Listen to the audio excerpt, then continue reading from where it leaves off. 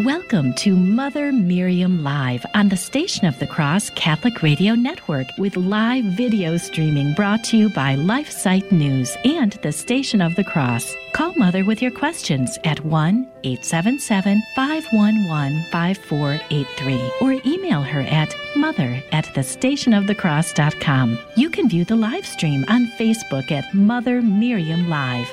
Now, here's Mother Miriam.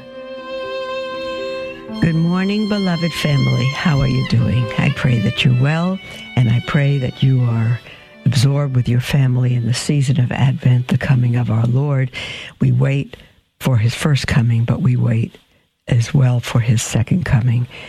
It is such a blessed time of year, beloved, and you know that God has given us the Advent season as a requirement to prepare for Christmas.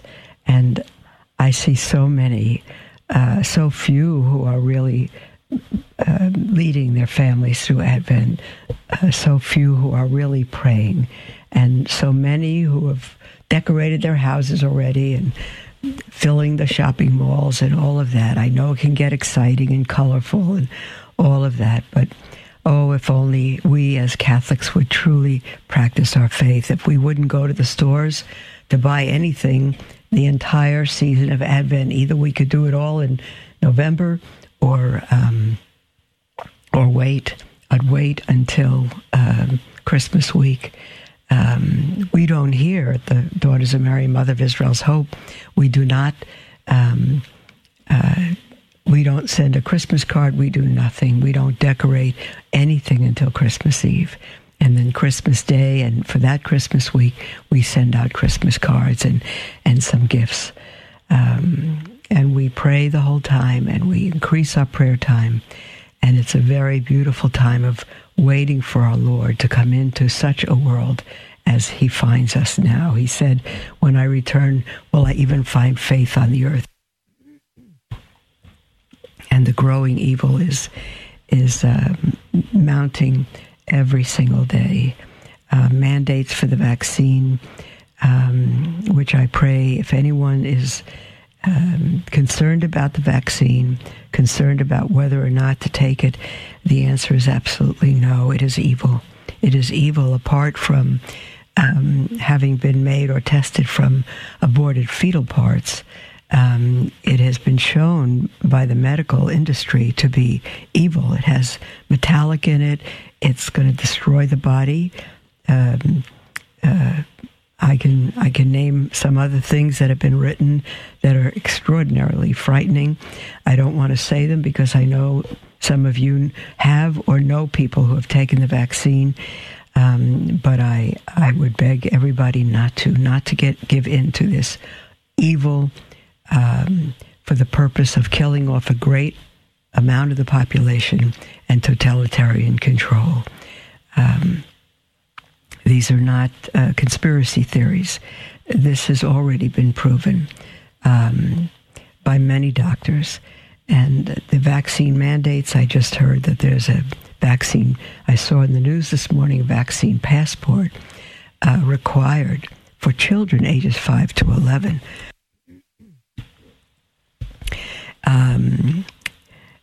It is evil. It is purely evil. And I say, don't dare let your child be vaccinated.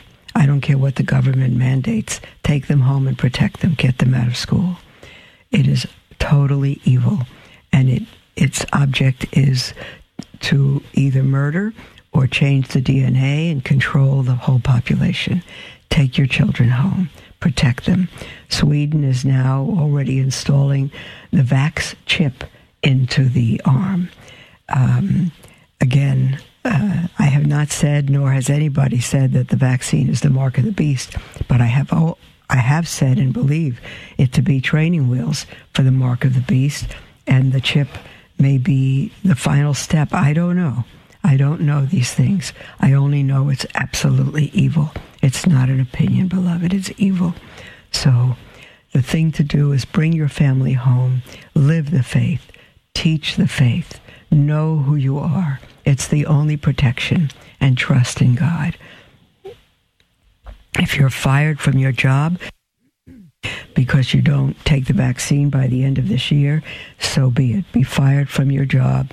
Go start your own home business, mow people's lawns, fix their computers, whatever your specialty is.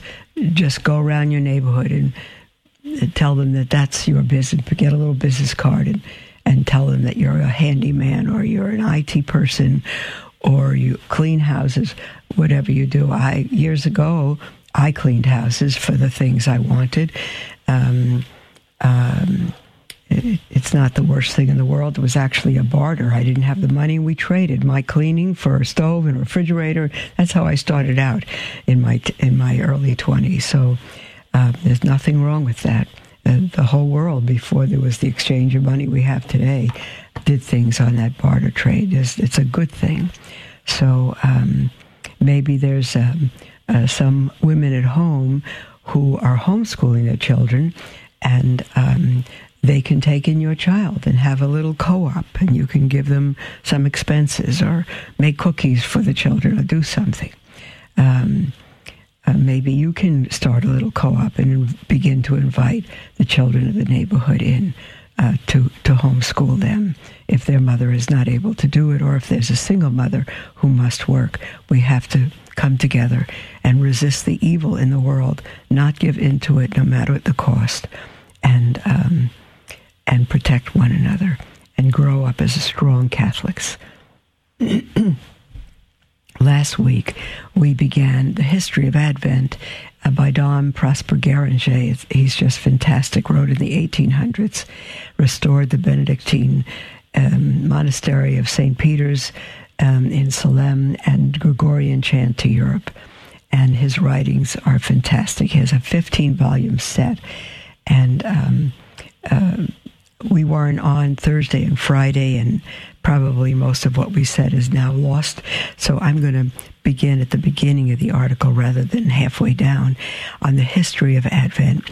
And he says the name Advent, it's from the Latin word adventus, which means a coming. It is applied in the Latin Church to that period of the year during which, listen to this, the Church requires the faithful to prepare for the celebration of the feast of Christmas. Did you know that? Did you know that the Church requires it? I haven't heard a single priest say it. I've heard them say it's Advent and prepare and, cut down this or cut down that. That's hardly following the Church's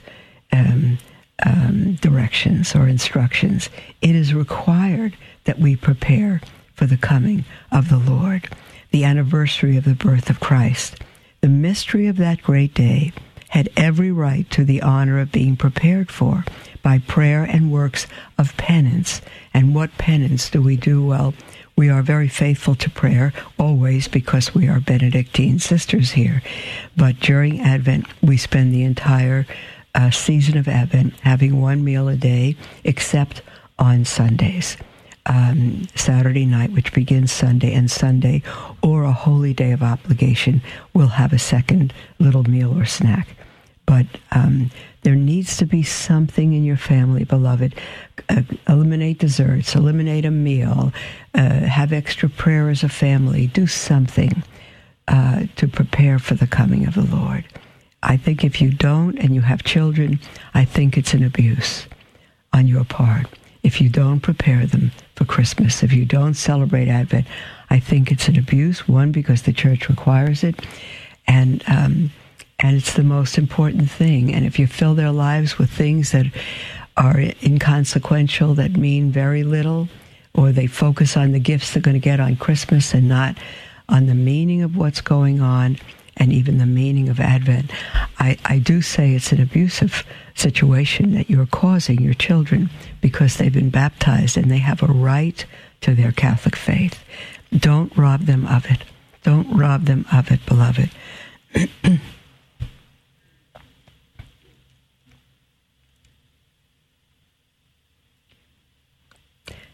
Let me just see. Because this season had been long observed before it even received the name of Advent.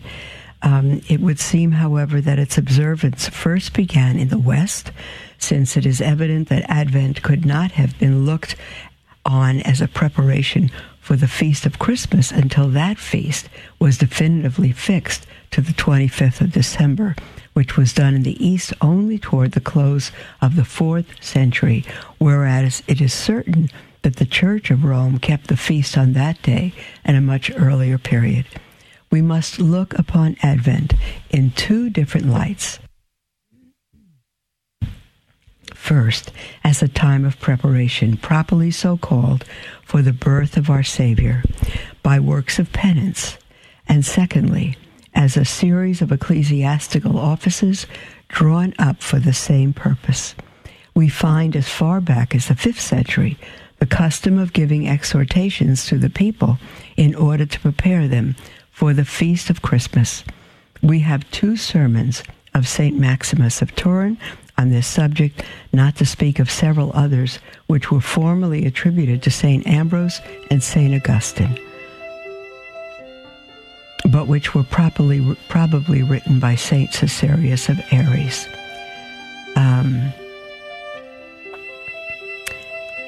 Beloved, there's the music for our first break, and when we come back from our second, we'll continue this after the first break. And when we come back from the second break, we'll take your calls, your emails, your text, whatever's on your heart. And the toll-free number is 1-877-511-5483, or email at mother@thestationofthecross.com. We'll be right back.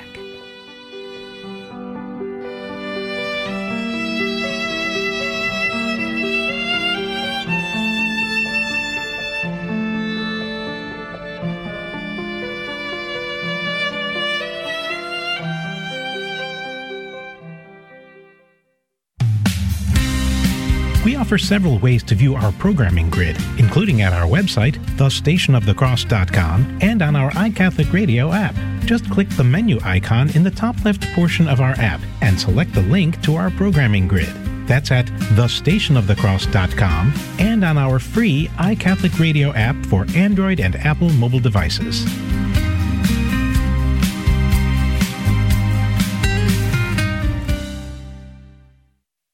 There was no single event. It was more gradual. Eventually you just don't go one Sunday and then you don't go 2 Sundays in a row. Then went through a divorce and ended up being a single parent. If I didn't have church or God, I would be back at that lonely stage, that trouble stage. Whenever you get anxious and worry about things, you just know that Jesus has it under control. If you've been away from the Catholic Church for any reason, visit CatholicsComeHome.org. Love learning more about the Church, but confused or disheartened by the struggles we are facing today?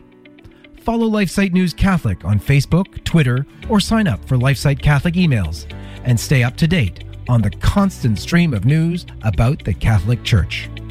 Our Church is in a time of crisis, and we as laity have a responsibility and a duty to educate ourselves and stay true to the faith. LifeSite News Catholic is dedicated to keeping the laity informed and educated. To follow us, go to Facebook or Twitter and search LifeSite News Catholic. As Mother Miriam always says, we must live as if it were true.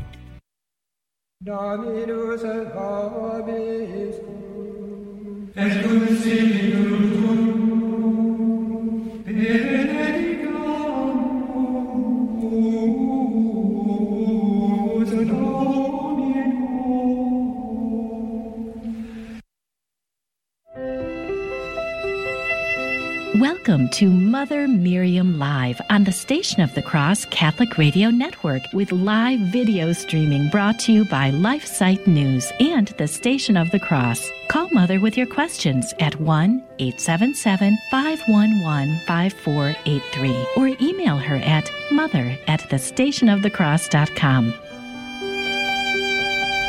Welcome back, beloved, to Mother Miriam Live. We are just past the beginning of a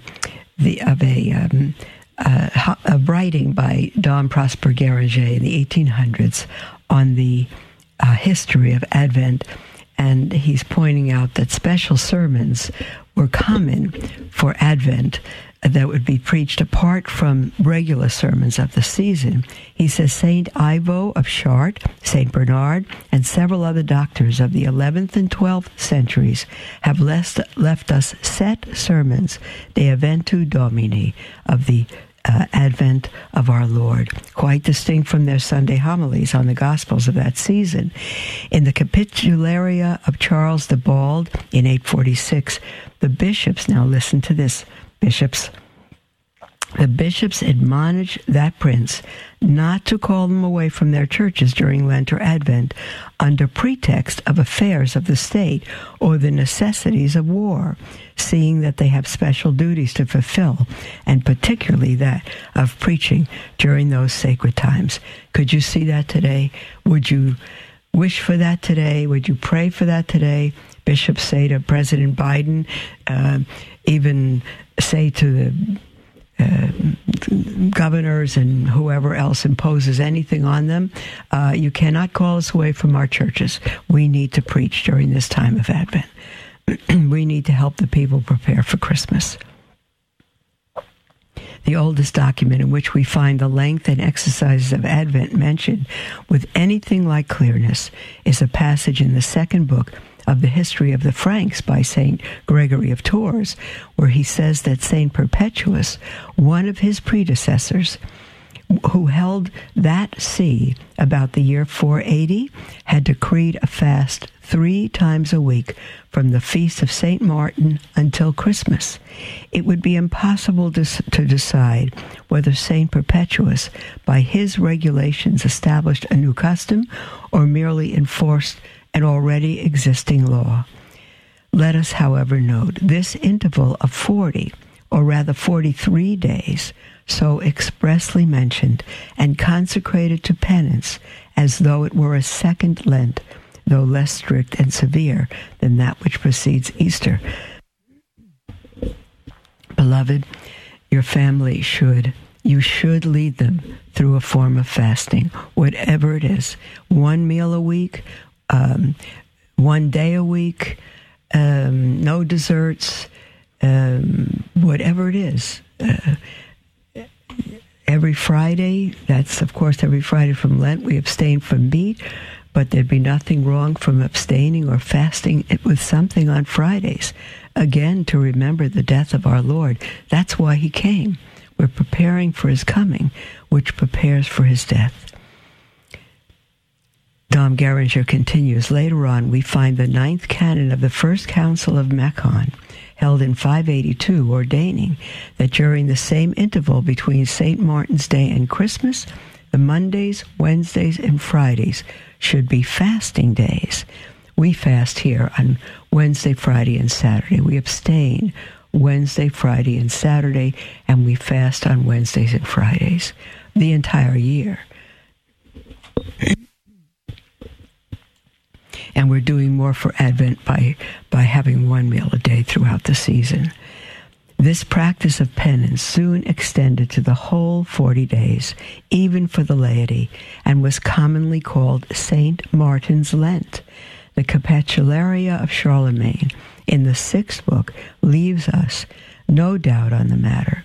And Rabanus Maurus, in the 2nd book of his Institution of Clerics, bears testimony to this observance.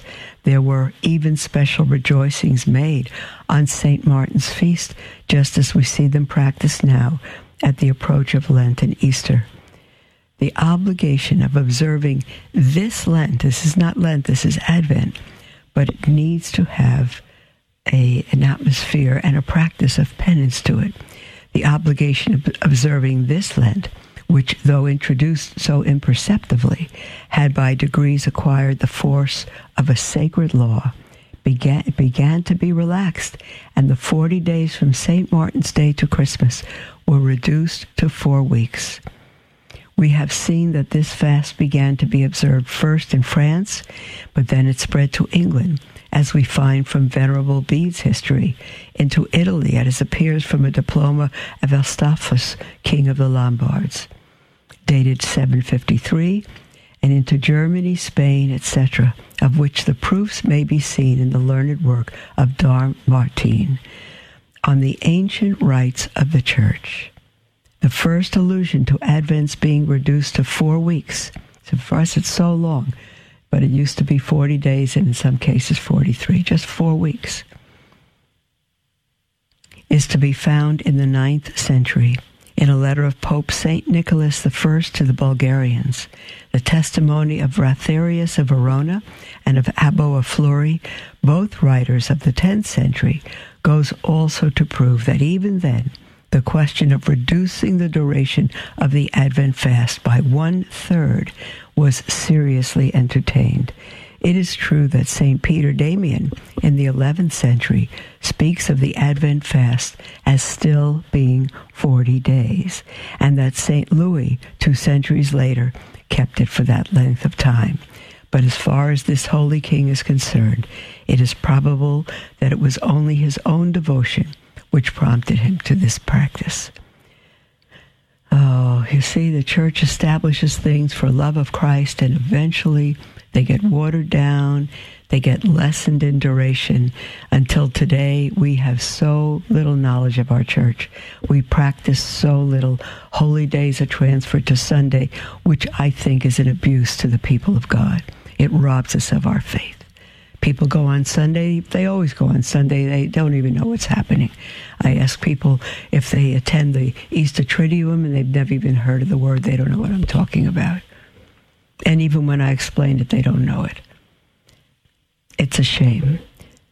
Bishops, priests, we beg you as sheep, don't rob us of the faith. Don't water it down. How do you raise young teenagers who often become rebellious? By taking responsibility away? Absolutely not.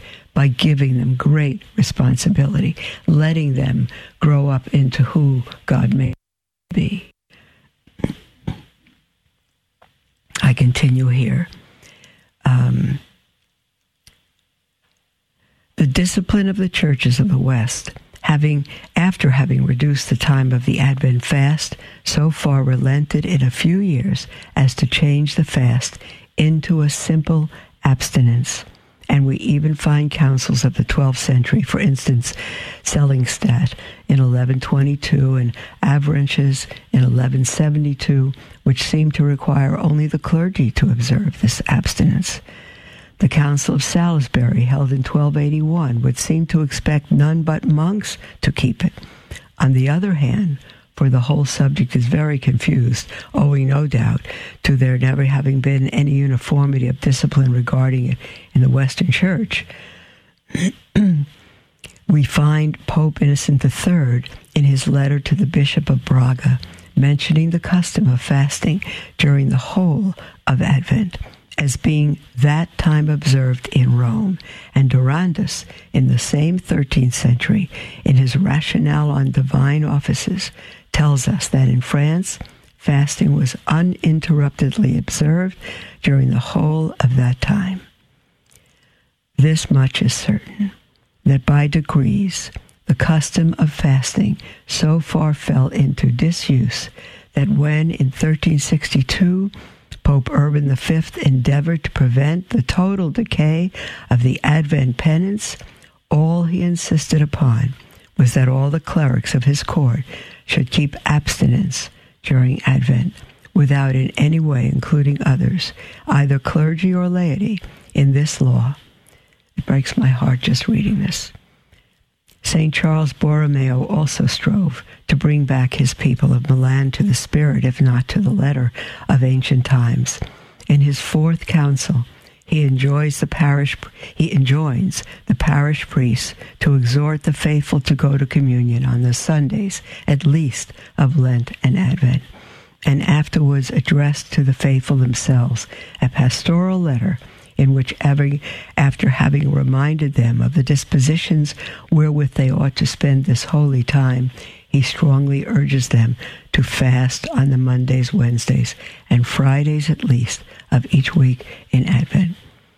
Finally, Pope Benedict XVI, when Archbishop of Bologna, following these illustrious examples, wrote his 11th ecclesiastical institution for the purpose of exciting in the minds of his dioceses the exalted idea which the Christians of former times had of the holy season of Advent, and of removing an erroneous opinion which prevailed in those parts, namely, that Advent concerned religious only and not the laity. He shows them that such an opinion, unless it be limited to the two practices of fasting and abstinence, is strictly speaking rash and scandalous, since it cannot be denied that in the laws and usages of the universal church there exist special practices having for their end to prepare the faithful for the great feast of the birth of Jesus Christ. Beloved, I have no idea where it ever happened that the idea came that only priests and religious fast and celebrate times of abstinence and all of that. I tell you, we as a people have all over the world have truly been robbed of our faith. And I call it an abuse, dear bishops. You are charged with handing down the faith from the apostles, the one holy Catholic and apostolic faith. That faith given to the church, once delivered to the church through the apostles and handed down through the successors of the apostles, who are our bishops today. You are charged with teaching us the faith, and you have hidden it. You have hidden it. You have destroyed it. You have abused the sheep. We beg you to bring back the holy days of observation and stop moving them till Sunday, because you destroy them. And then that's why we have two calendars now, the more traditional calendar and the modern calendar. It's ridiculous. God has not given us the modern calendar. He's given us the feast to celebrate, the Triduum of Easter, Advent prior to Christmas, and the holy days of obligation to be celebrated and observed on those holy days, not switched to Sunday so they lose all meaning for the convenience of the sheep. It's not the convenience of the sheep, it's destroying the sheep. And the sheep beg you to not rob us of the faith and to bring all these beautiful practices back. There's the music for our second break, beloved. And as I mentioned before, when we come back from this break, we'll take your calls, your emails, your text, toll free. The number is 1-877-511-5483, or email at mother@thestationofthecross.com. We'll be right back.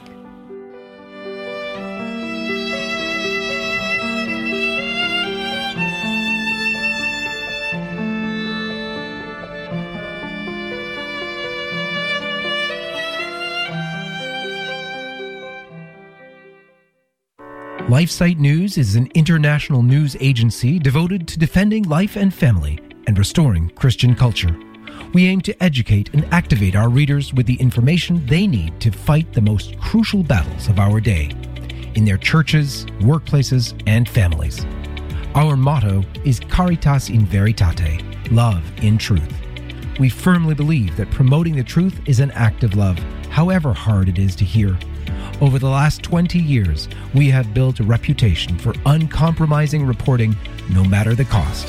LifeSite News is by far the most popular pro-life website on the internet, with over 40 million unique users every year and growing. Check us out at lifesitenews.com.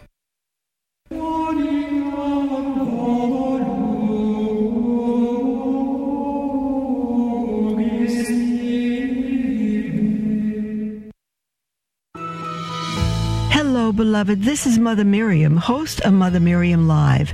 Like the Catholic Current and the many other programs that originate from the Station of the Cross, Divine Mercy in My Soul is all about the messages that Jesus revealed to St. Faustina.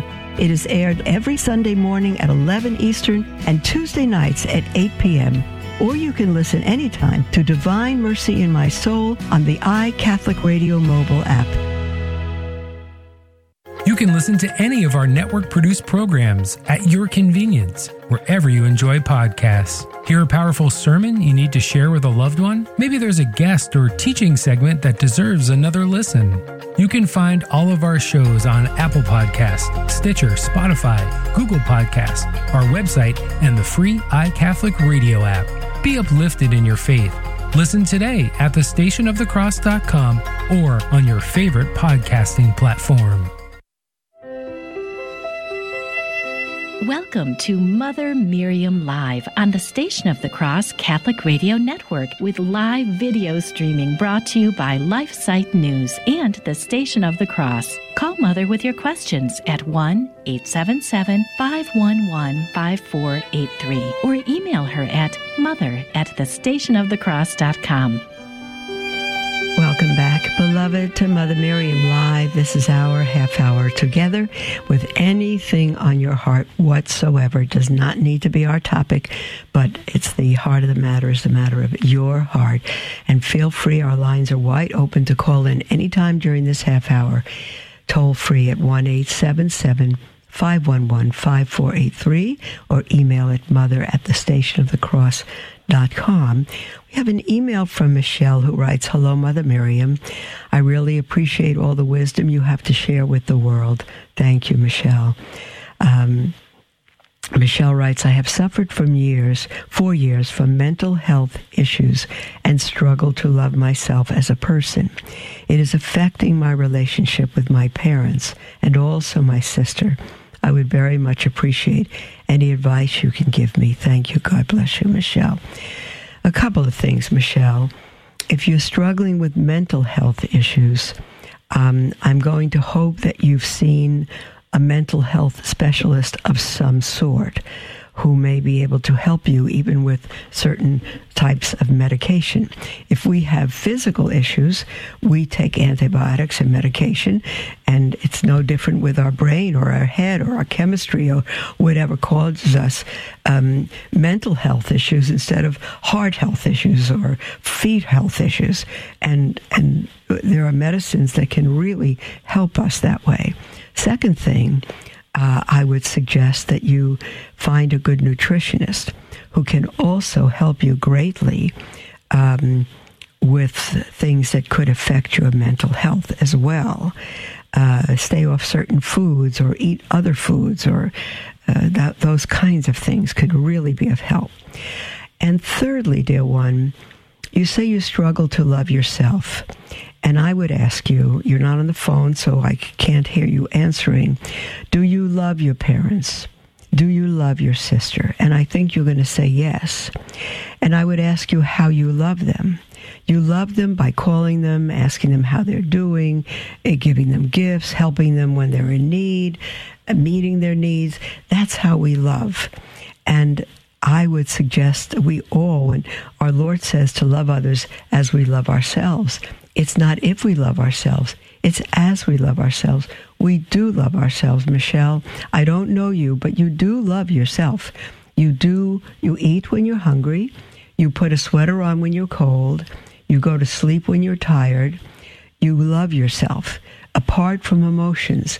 And if you read the whole Bible, love is a verb. It's not a feeling. It's very, very, very few times referred to as an emotion at all. God so loved the world that he gave his only begotten Son, right?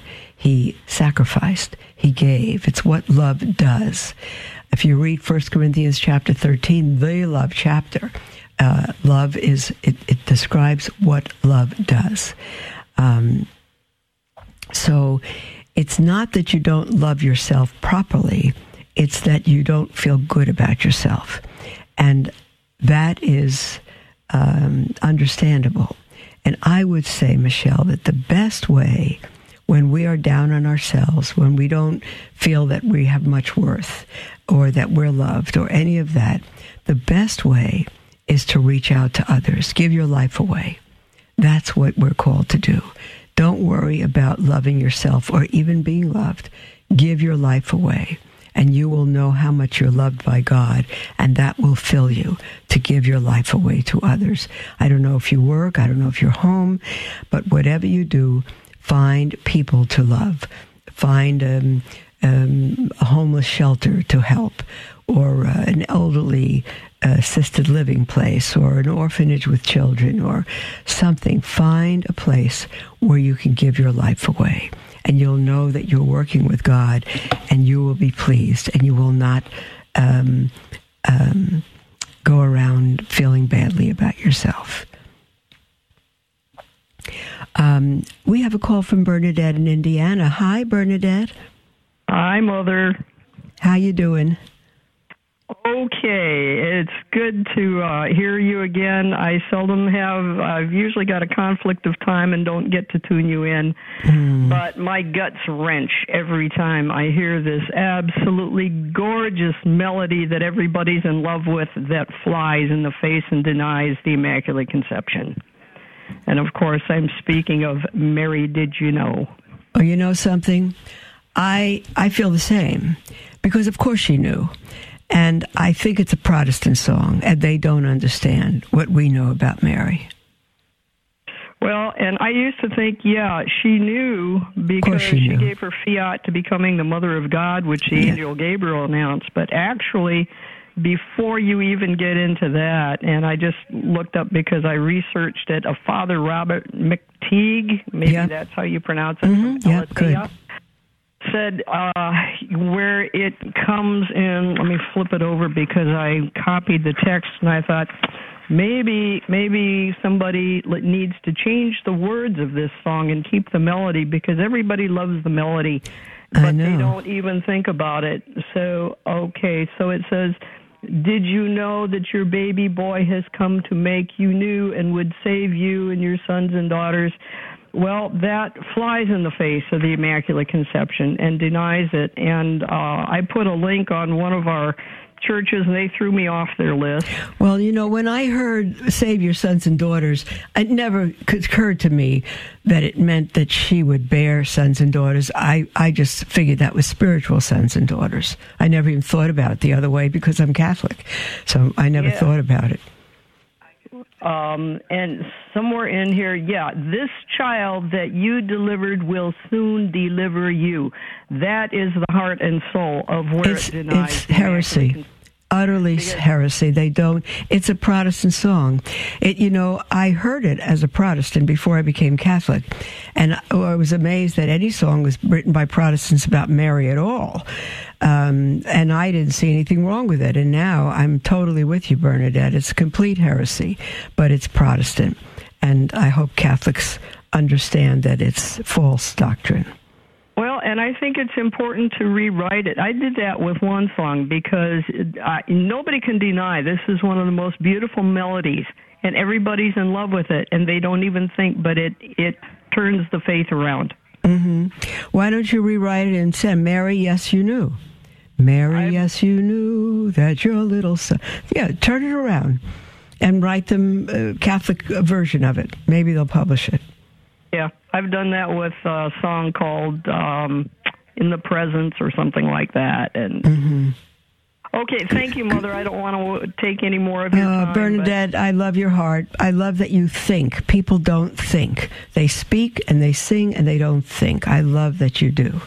Good. You know, I studied for opera starting in college, but I can't memorize. I'm a good sight reader, and I can't memorize, so I never went that route.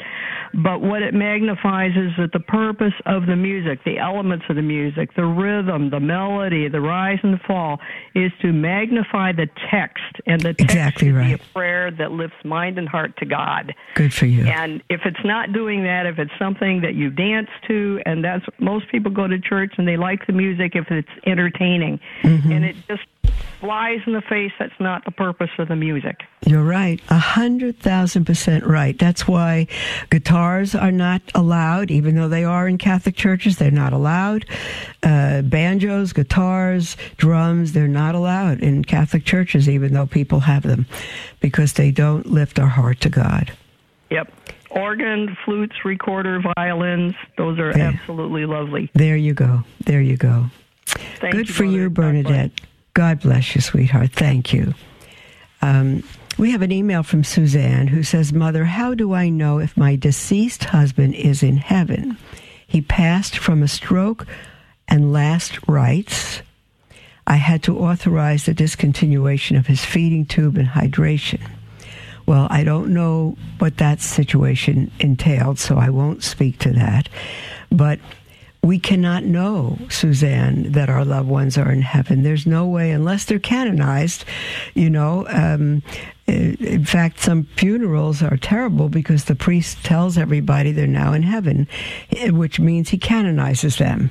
And we can't know that. And if we assume someone's in heaven, we do them a great disservice because they may need our prayers if they're in purgatory. And most people do go through purgatory first. So we cannot know that unless God sends you a miracle of information or somehow lets you know. But you cannot know that. And so it's important for us to keep praying for our loved ones. I pray every single night for a whole bunch of people who died many years ago. I pray for those who I don't even know died in a state of grace because they could have died in a state of grace, and I don't know it. I don't stop praying for them. And we know that our Blessed Mother, if they're in heaven, will not waste our prayers. She'll apply them to whoever needs them. So, Suzanne, you keep praying for your deceased husband and trust God, the God of the whole earth, to do what is right and holy. If your husband died in a state of grace, you can have the confidence, the moral assurance that he will be in heaven, but you cannot know that he already is. Okay, let me see now. Here's an email from someone who writes in anonymously. All right. It's a bit of a lengthy email, but it has to do with marriage. And I know when these come in, I haven't read it yet. I just see it's a bit lengthy. I know when these come in that they hit many, many hearts. This one writes, Dear Mother Miriam, will you please help me with my marriage? I'm desperate and depressed. We have been together 11 years, married more than 9 years, with 3 boys, ages 3, 6, and 8. And I'm just going to say, I think I'm going to, because it's such a long email, I'm going to stop and comment along the way. That's already a sign of great trouble. If you say you've been together 11 years, married more than 9 years, if you dated the 2 years before you were married, all right. But if you've been together and lived together for 2 years before you were married, that already spells trouble. Most people who live together before they're married and then get married wind up with a broken marriage. The majority do. So that's already a problem that you've been together, if you meant that. And let's see now. This person writes, over the years, we have tried 10+ counselors, always my suggestion, but never once have we gotten to the point where we could address any of the issues going on. Too much defensiveness and anger. You need to get to the right counselor. There is defensiveness and anger on both your parts, but you need the right counselor is what you need, who will know how to work with you. I recently confided a bit to my best friend of 30 years, who happens to be a psychologist, and she said it sounds as if my husband may have borderline personality disorder. Who knows if that is accurate, but if the description of borderline personality disorder seems to match, but the description seems to match what I'm going through. Well, it might, of course. So she writes, in short, the relationship is beyond tumultuous. He has no boundaries when he's upset. The things my children have heard him say about my family and me make me sick. My oldest has seen physical violence, relatively mild and rare as far as those things go, and they all have heard it. I've tried every approach. Read about 15 books on verbally and emotionally abusive partners and on partners with BPD. bipolar disorder. Oh, dear. There's the music for our break, beloved. We're going to continue this after the break, and I think we're going to be spending a lot of time after the break on this email. If you have a matter to call in for, go ahead at 1-877-511-5483. We'll be right back.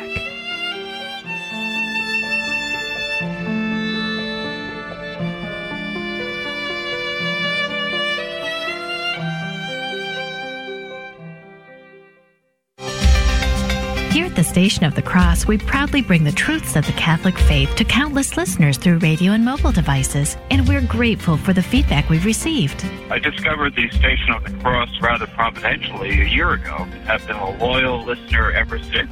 I can't overestimate the value of the station, what it's made a difference in my life in terms of making me better informed Catholic. It has enriched my faith, consoled me during tough times, and made me laugh on several occasions. I commend the important work of this great apostolate. I'm a stay-at-home mom. I listen to the radio, and if I can listen to something that brings me closer to God, closer to Jesus Christ, then it's the most beautiful thing. If you've been blessed by listening to the Station of the Cross, let us know. Call 1-877-888-6279, extension 112. Then share your testimonial with us.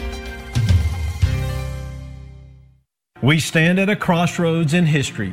We can stand up for life, family, and a Christian culture, or we can stand idly by while the fabric of society becomes fundamentally anti-life, anti-family, and anti-Christian, slowly leading to its own demise.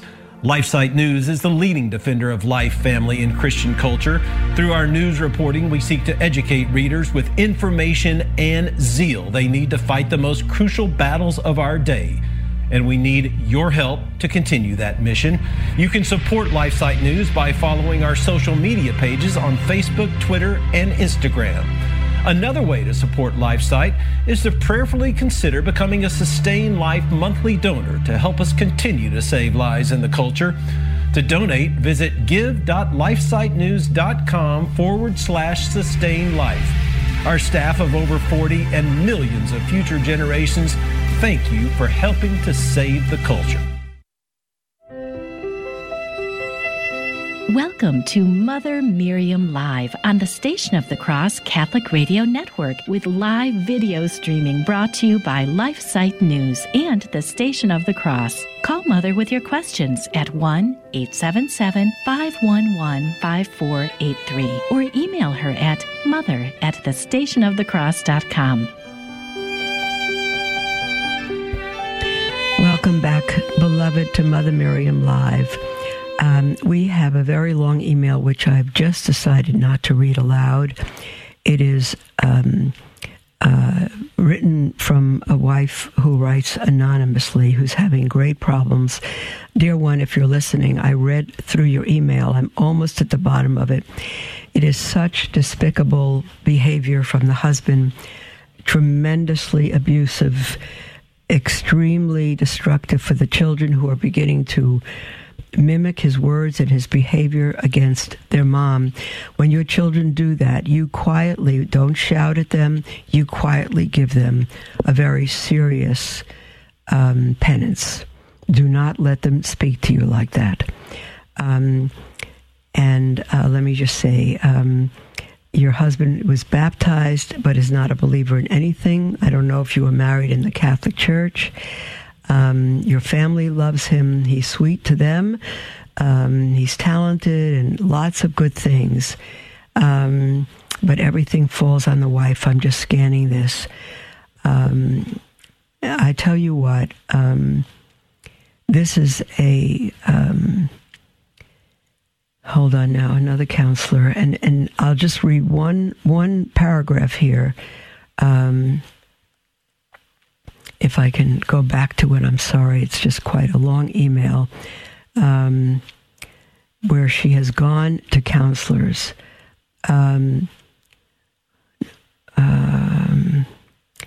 Do not work. I'm sorry. I wish I could find that spot again. One counselor who told her that in her church, hold on now, relationship, There's no boundaries. He's abusive to her. It's embarrassing. His manipulation of her, his handling of her is destructive, embarrassing before the children. And she says every counselor except one has advised divorce. And the one at her church, this is what I'm going to read. This is an awful counselor. The one at church said God does not make mistakes, accused me of playing the victim, and said I'm only to focus on myself and not to worry about my husband. This is awful. She said if a man is hitting his wife, then you have to wonder what the woman is doing to deserve it. Oh, this woman, whoever she is, anonymous, stay away from her. She should not be a counselor at all. She doesn't know what she's saying, and she has likely problems of her own.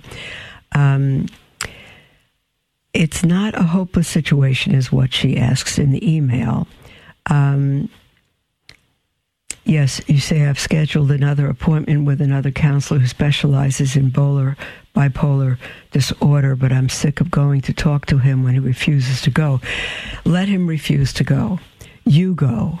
You go alone so you can get some help. What you've described, dear one, that I don't even want to read the whole thing on air, what you've described is so awful. It's destroying your home, it's destroying you, and destroying your children. Your children are already in bad shape from this. I'm not going to counsel divorce, but I am going to counsel that you separate. I am going to counsel that you separate. You say you're at home, you don't work, you're going to need some kind of financial assistance, but don't let your family be destroyed for that reason. You need to get you and your 3 children out of that house, away from him, or get him out somehow. And you tell him that there is no solution to this unless he will go see a counselor and take some medicine that will deal with his uncontrollable behavior and his vocabulary and everything he does. He may not believe you. If he is bipolar, he's not going to acknowledge it if he's not on medication. And your family's not acknowledging it. The counselors don't acknowledge. I'm telling you, if you can, do everything you can to get you and your 3 children in a different living situation. Not to divorce, but let your husband know that you're done. Until he gets help, you are through. Having the children exposed to his outbursts, his language, his hitting you, what he says to the children, what he says to you in front of them, how it's rooting the children and they're copying his behavior toward you, which is, you must find a way to stop that and discipline them. So I would say do everything you can to separate. Don't threaten your husband. Just say, find a way that you can live, because it won't work. Find a way that you can live with either your parents or friends or someone who will give you a guest house. Do something and start working from home. Let maybe your own family help. And just say to your husband, honey, I love you. We're married. I never want to divorce you, but I cannot let you destroy these children and the family. We're going to leave you. And you can leave the house or we will leave until you get help. I would do that. And I would have, if you can have a priest or a good psychologist with you, at least a good priest with you, when you confront him, that would be the best.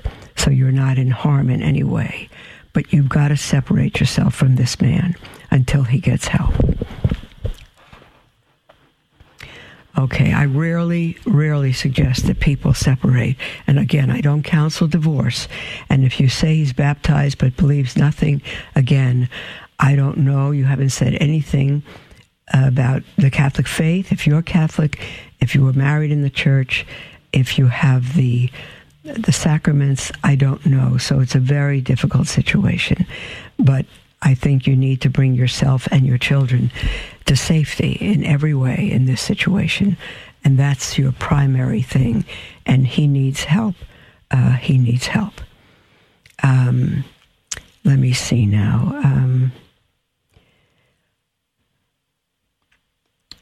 Oh, my dear. Let me take an email from the Contreras family who writes, "Blessed be God forever, Mother Miriam. I hope you're well in health and faith. Thank you very much. I'm getting stronger each day. I still have this lingering cold, but I'm doing great. I'm reaching out because I've always seen you as a straightforward arrow in Christ. Good. You say things as they are and stand strong for your Catholic values. Currently, we have a big issue in our Catholic school, St. Pius X. For many decades, our school was known as a school with a strong Catholic identity. But this last year, things have changed drastically. We have teachers that are not Catholic or had never taught in a Catholic school nor attended a Catholic school. We have a principal and a diocese with very, very liberal ideas and pastor that is willing to sacrifice his hardcore Catholic families for his personal interest. I'm not sure how that comes together. Our curriculum is now teaching kids with a secular view instead of using our Catholic lenses.